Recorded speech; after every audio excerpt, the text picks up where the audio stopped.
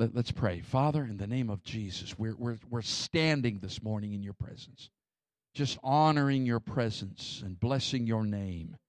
Hallelujah. And we just ask that you will move in this place. You know every need, you know every situation, you know every prayer that's been sent up. And I pray that today would be a prayer answering Sunday, because you're a prayer answering God, because you're a covenant keeping God. Hallelujah. And we just love you and praise you, and anoint me today that I might be able to preach and not be so messed up. Well, thank you for that in Jesus' name. Amen. And all the house says, amen. Give God a praise. Amen. Hallelujah. Hallelujah. You may be seated. It's good to see all our guests with us today. And I just want to warn you, we can be strange. So we just whatever God wants to do, we're good with that. Hallelujah. Digging the wells of revival. During Noah's flood, we always think it just rained for 40 days and it flooded. But actually, most of the water came from the deep. Most of the flood water was underground waters that, because of earthquakes and whatever else was happening to the planet, these things began to break and water from underground shot up.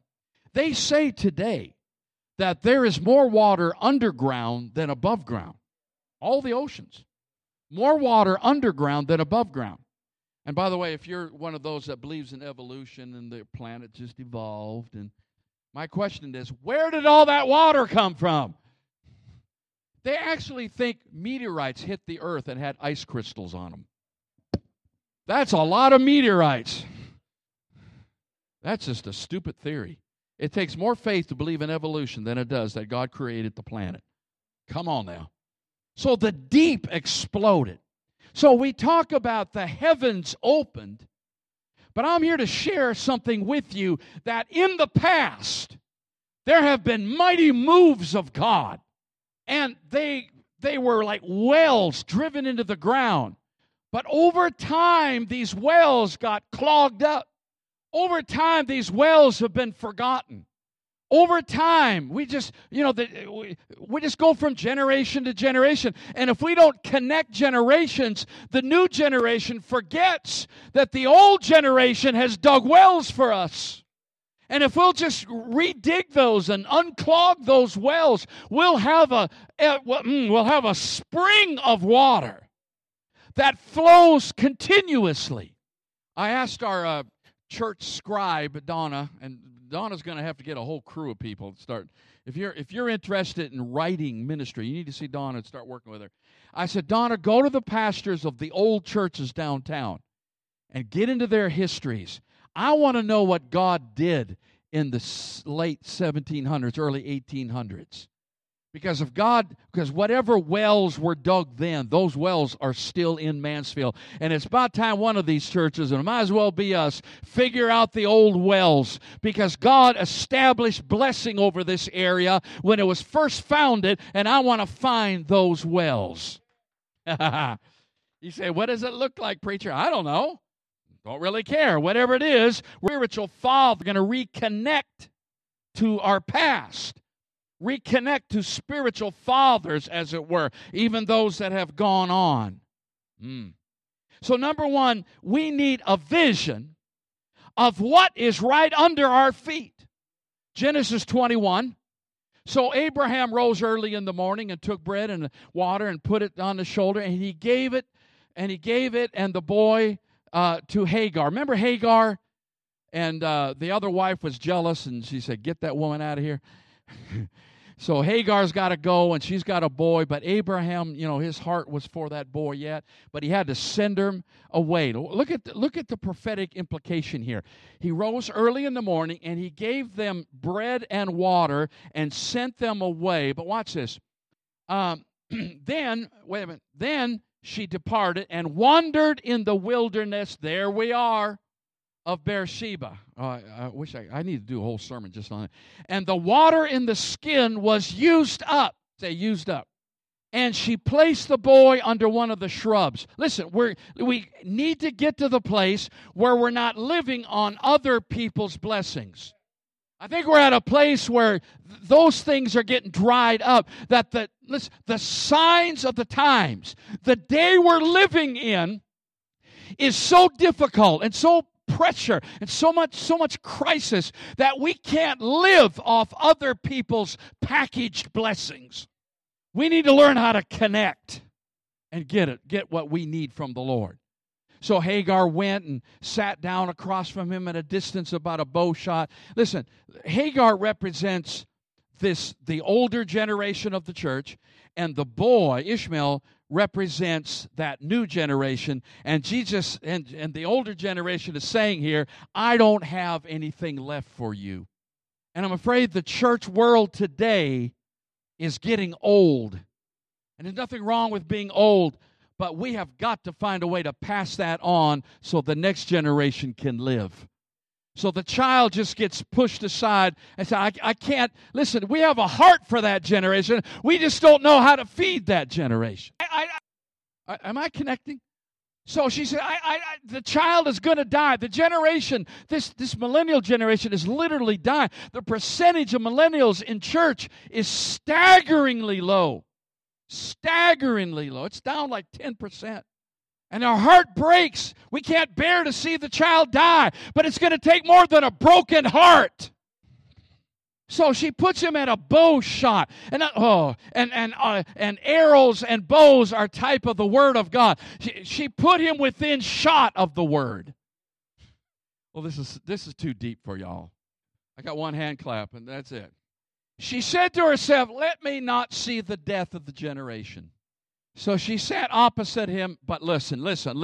She lifted her voice and cried out to God. When's the last time you wept for anybody? And God heard the voice of the lad. Whoa, wait a minute. She's weeping and crying, but God heard the voice of the child. Both generations are praying, but they're not connected. They're away from it. Both, listen, they may not be in church, but there's a hunger in this generation for the things of God. They just don't know where to go or what to do or how to get there. They're praying, we're praying, but God's going to hear our prayers. Somebody help me. Then the angel of God called to the older generation out of heaven and said to her, what ails you? Come on, over 50. What ails you, Hagar? Fear not, for God has heard the voice of the younger generation. And God knows where He is. Oh, my God. I might as well just preach this. The rest of the sermon I'm not going to get to. Arise. Lift up the lad. I don't need to preach this. Lift up the lad and hold him with your hands, for I will make him a great nation. Oh God. Then this is, and I was getting all that was to get here. Then God opened her eyes and she saw a well of water. It was there. The power we need. The well we need, the blessing we need, the answer we need, the power we need, the glory we need, the presence we need. Just open your eyes. It's right there. A well, say a well.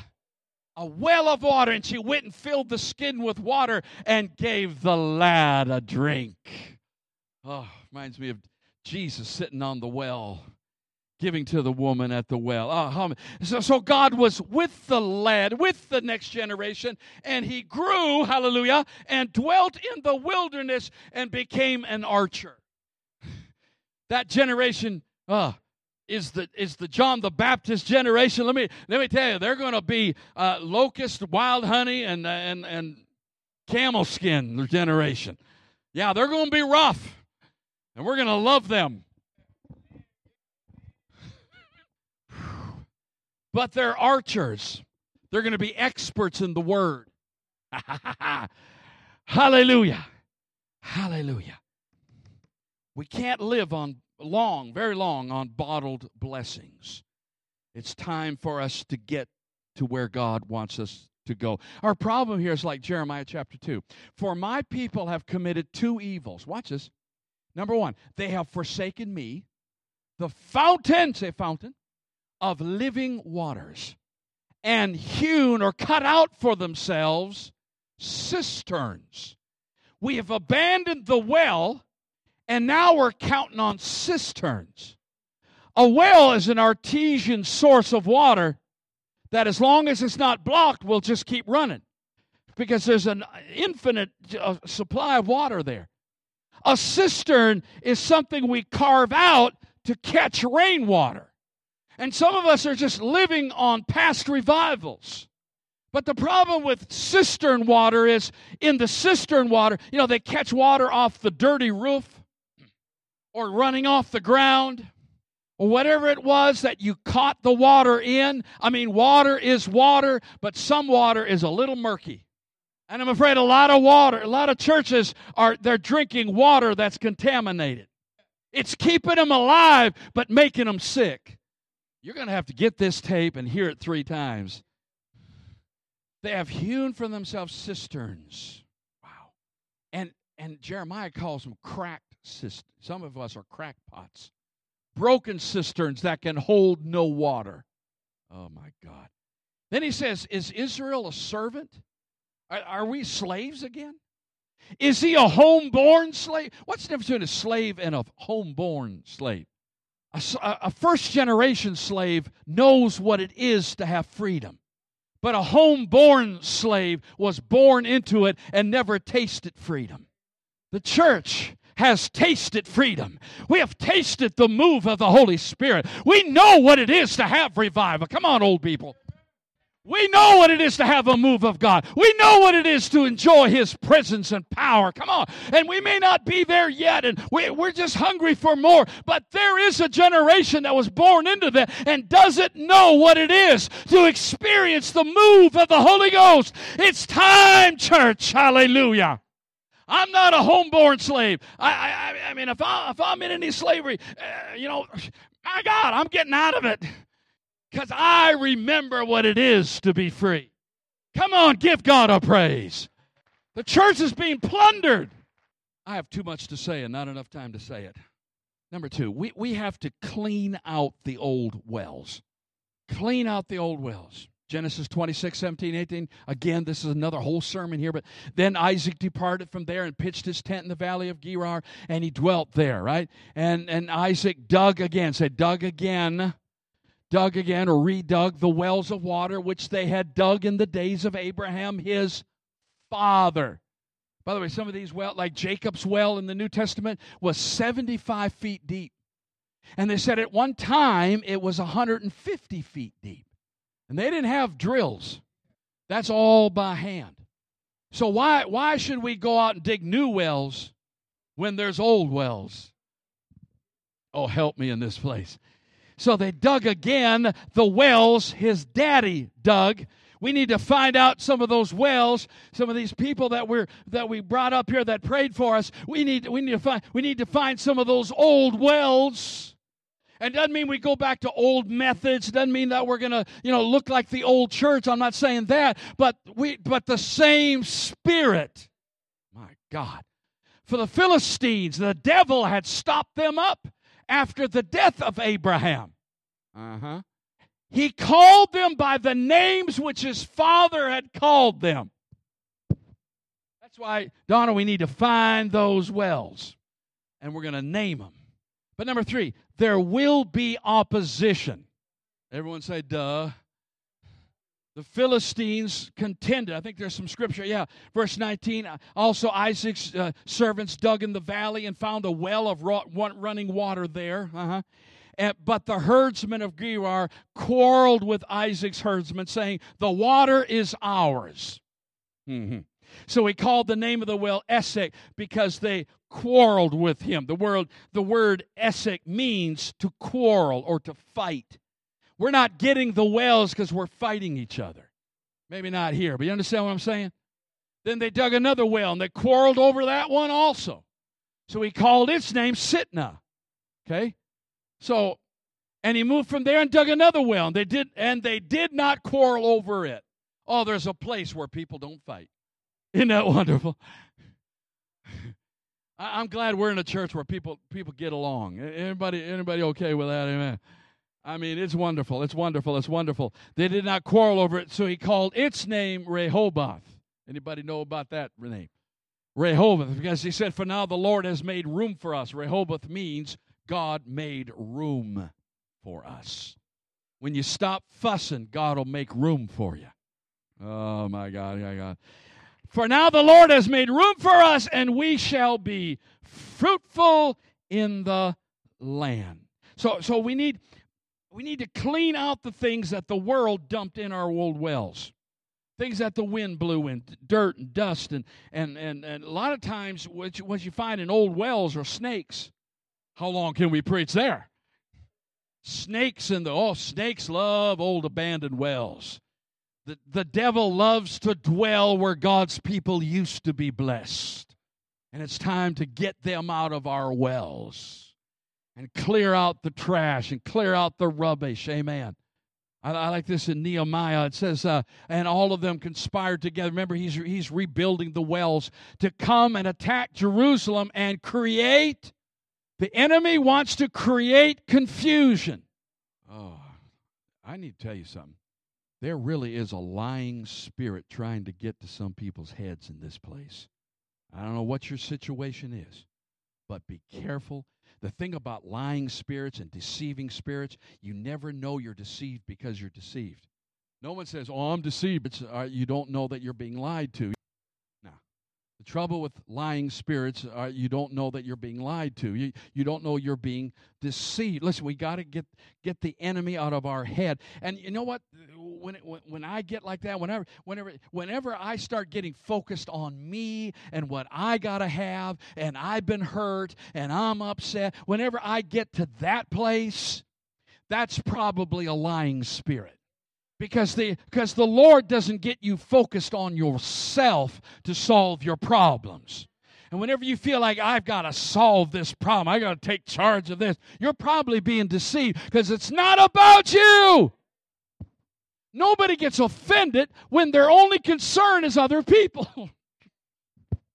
Nevertheless, we made our prayer to our God, and because of them, we set a watch against them day and night. Hallelujah. Prayer meeting Monday night, prayer meeting Tuesday night, going deep on Wednesday night, prayer meeting Saturday night, a lot of prayers on Sunday, amen. We need to set a watch against the... Is there another verse? Then Judah said, the praiser said, the strength of the laborers is failing, and there is so much rubbish that we are not able to build the wall. There's too much clutter, too much junk, too much stuff from the world. It's just cluttering the church, and we're not able to get the wells back. Therefore, say therefore. Therefore, I position men behind the lower parts of the wall at the openings. We need some men at the openings where the snakes get in. And I set the people according to their families. It's time for family ministry, man. It starts at home with their swords and their spears and their bows. Oh, somebody help me preach this. One more verse. And I looked and arose and said to the nobles, to the leaders, and to the rest of the people, do not be afraid of them. Remember the Lord, great and awesome, and fight. This American church that just sits in their comfort and just wants to be entertained, those days are over. I have a word for you. Fight! Fight for your brothers, your sons, your daughters, your wives. Fight for your houses. Come on, church.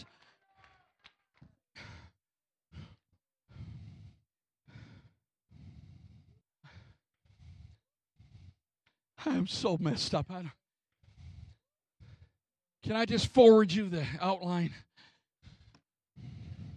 Here's what we got to do. We got to dig the old wells so we can reconnect the family of God. Malachi 4, 5, and 6, the last two verses of the Old Testament, and then God did not say another word for 400 years. Behold, I will send you Elijah the prophet before the coming of the great and dreadful day of the Lord. He did it once before when Jesus came the first time, and he's going to do it again the second time. And he will turn, say turn, the hearts of the fathers to the children and the hearts of the children to their fathers, and if that doesn't happen, I'm going to strike the earth with a curse. And we are under a fatherless curse today, especially in America. Look at this scripture in 1 Kings. You remember when they destroyed Jericho? God said, don't you ever rebuild that city. And if anyone tries to rebuild that city, there are some things we don't need to rebuild. And the world just keeps trying to build their towers of Babel. Look at this. So this guy rebuilds Jericho. Look what happened. In his days, Hiel of Bethel built Jericho. He laid its foundation with Abiram, his firstborn, and with his youngest son, Segub, he set up its gates. His firstborn died when he set up the foundation, and his lastborn died when he finished it. It might be child sacrifice. We are losing our babies for the comfort of this generation, trying to rebuild a city that should never be rebuilt, trying to build things with man's power that perhaps should never be built. And we're sacrificing our families. Is this too much? I mean, I could preach a tickler if that's what you want. Some of you don't know what I'm talking about. Jesus help us.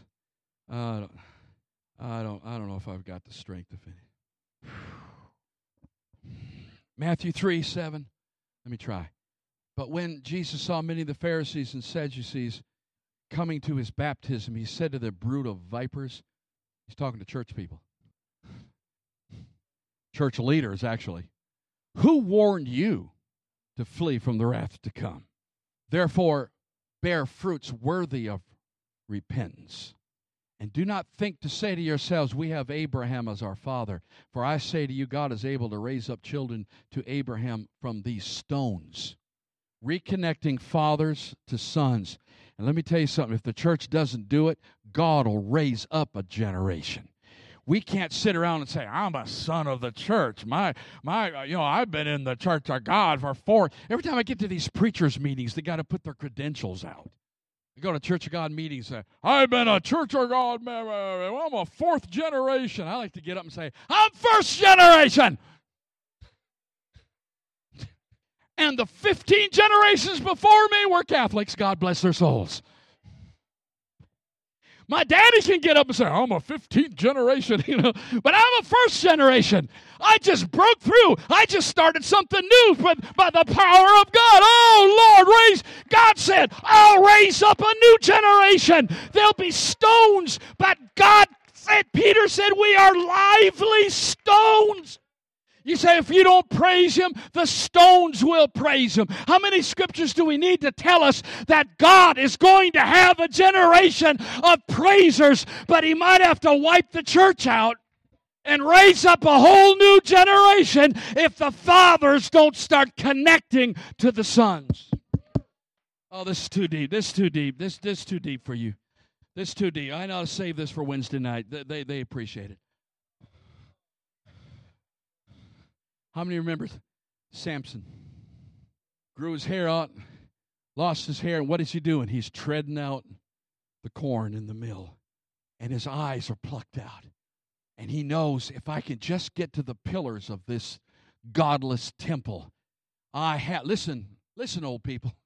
I can say it because I'm old. Listen, if I can just get to the pillars of this paganism in our country, if I can just get to the pillars, I have the strength to knock this thing down. I just need a little boy. Oh, y'all aren't hearing me. I just need a little. So a little boy comes along, takes the old guy by the hand and says, here's the pillar. Puts his hand on a pillar. Puts his hand on a pillar. Come on, young generation. You're the ones that are going to help us bring this thing down.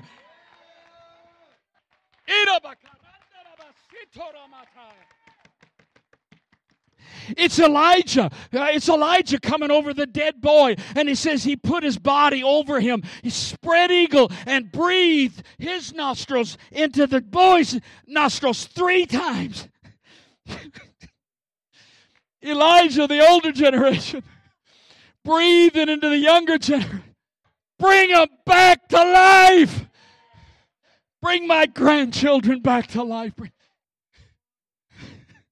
I don't know if you're not praying for me or you're praying too much for me.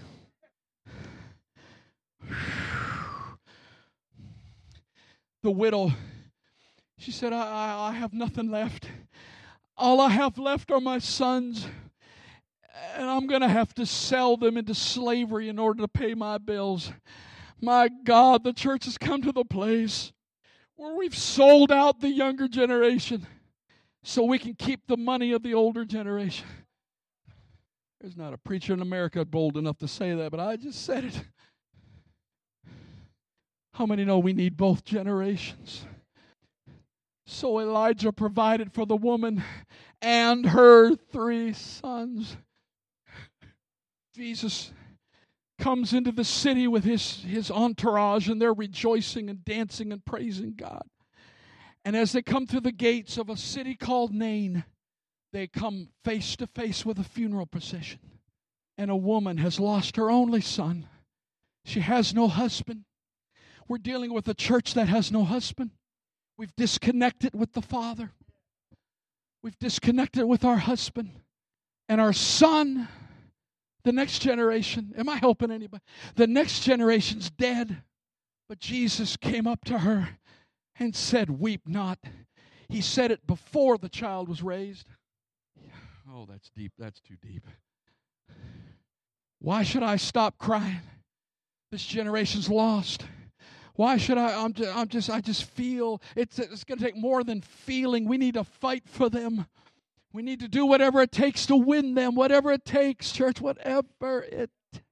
If it means not singing your pet song, then if it means you don't get your way, weep not. But watch this. And Jesus prays over the boy. And he wakes up. Hey, y'all, what's going on? Are we having a parade? How many know that funeral turned into a parade?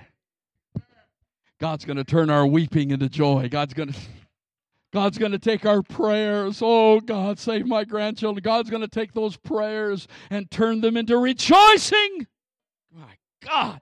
1 Corinthians 4:15. I got to hurry. 1 Corinthians 4:15. For though you have 10,000 instructors in Christ, you do not have many fathers. For in Christ Jesus I have begotten you. I don't have time to preach this, but notice he said, I begot you. Now I know we're begotten through the Spirit. We understand that, but Paul's taking personal responsibility for that generation. I begot you. God used me, and you were born through me. Oh, that's a powerful statement. Listen to this same scripture in the Message. There are a lot of people around who can't wait to tell you what you've done wrong. But there aren't many fathers willing to take the time and effort to help you grow up. It was as Jesus helped me proclaim God's message to you that I became your father. Oh, Lord, I got to hurry. Listen, let me close with number 5. There's still life in those old bones. Is there a retired person near you? We just give them a high five. Just high five them, and just say there's still life in these old bones. Just high five, young person. There's still life in these old bones, brother. There's still life. Joe, there's still life. There's still life. You're my age. Get out of here. Go find a young person. Do your own proclamation. Do you know where I'm going? 2 Kings 13. I'll quit. 2 Kings 13. Then Elisha died, and they buried him. And the raiding bands from Moab invaded the land. And how many know the devil's waiting for some people to get off the scene so he can invade our promise? He's just waiting for some of you to quit praying so he can start taking your family. Yeah. Next verse. So it was as they were burying a man, they were in a battle and they had to bury this guy quick, that they spied a band of raiders and they put the man in the tomb of Elisha because they were being attacked. And when the man was let down, he touched the dead man, touched the bones of Elisha. He revived. Come on, young generation. Listen, we fuss at the older people. Let me fuss at the younger people. There's still life in these old bones. Some of you just need a mentor. Some of you just need to touch these old bones. Because there's still life in this old generation. Ah, my God, hallelujah. We're just looking for someone who's willing to touch these old bones and will pass on the anointing of God. Woo! Stand to your feet, stand to your feet. I like this. Jesus sat on Jacob's well until a young woman came along and he got her saved and she got the whole city saved. Where was he? Just sitting on a well. Just sitting on a well. Oh my God, let me sit down. I'm just sitting on a well. And if that younger generation will just wait, because listen, our hearts are turned towards you, but you have to turn your hearts to us. And I'm not preaching this because we have a generational problem in this church. We're as far as number of households, we're evenly divided in the 3 age groups. Isn't that amazing? Not many churches can claim that. We're evenly divided. But I'm telling you, if we'll just start sharing the anointing that God has, there's no way the enemy could ever stop this church from being a great church in the last days, in the last hours of this church. Prayer team, come up here. Let's dig the wells of revival.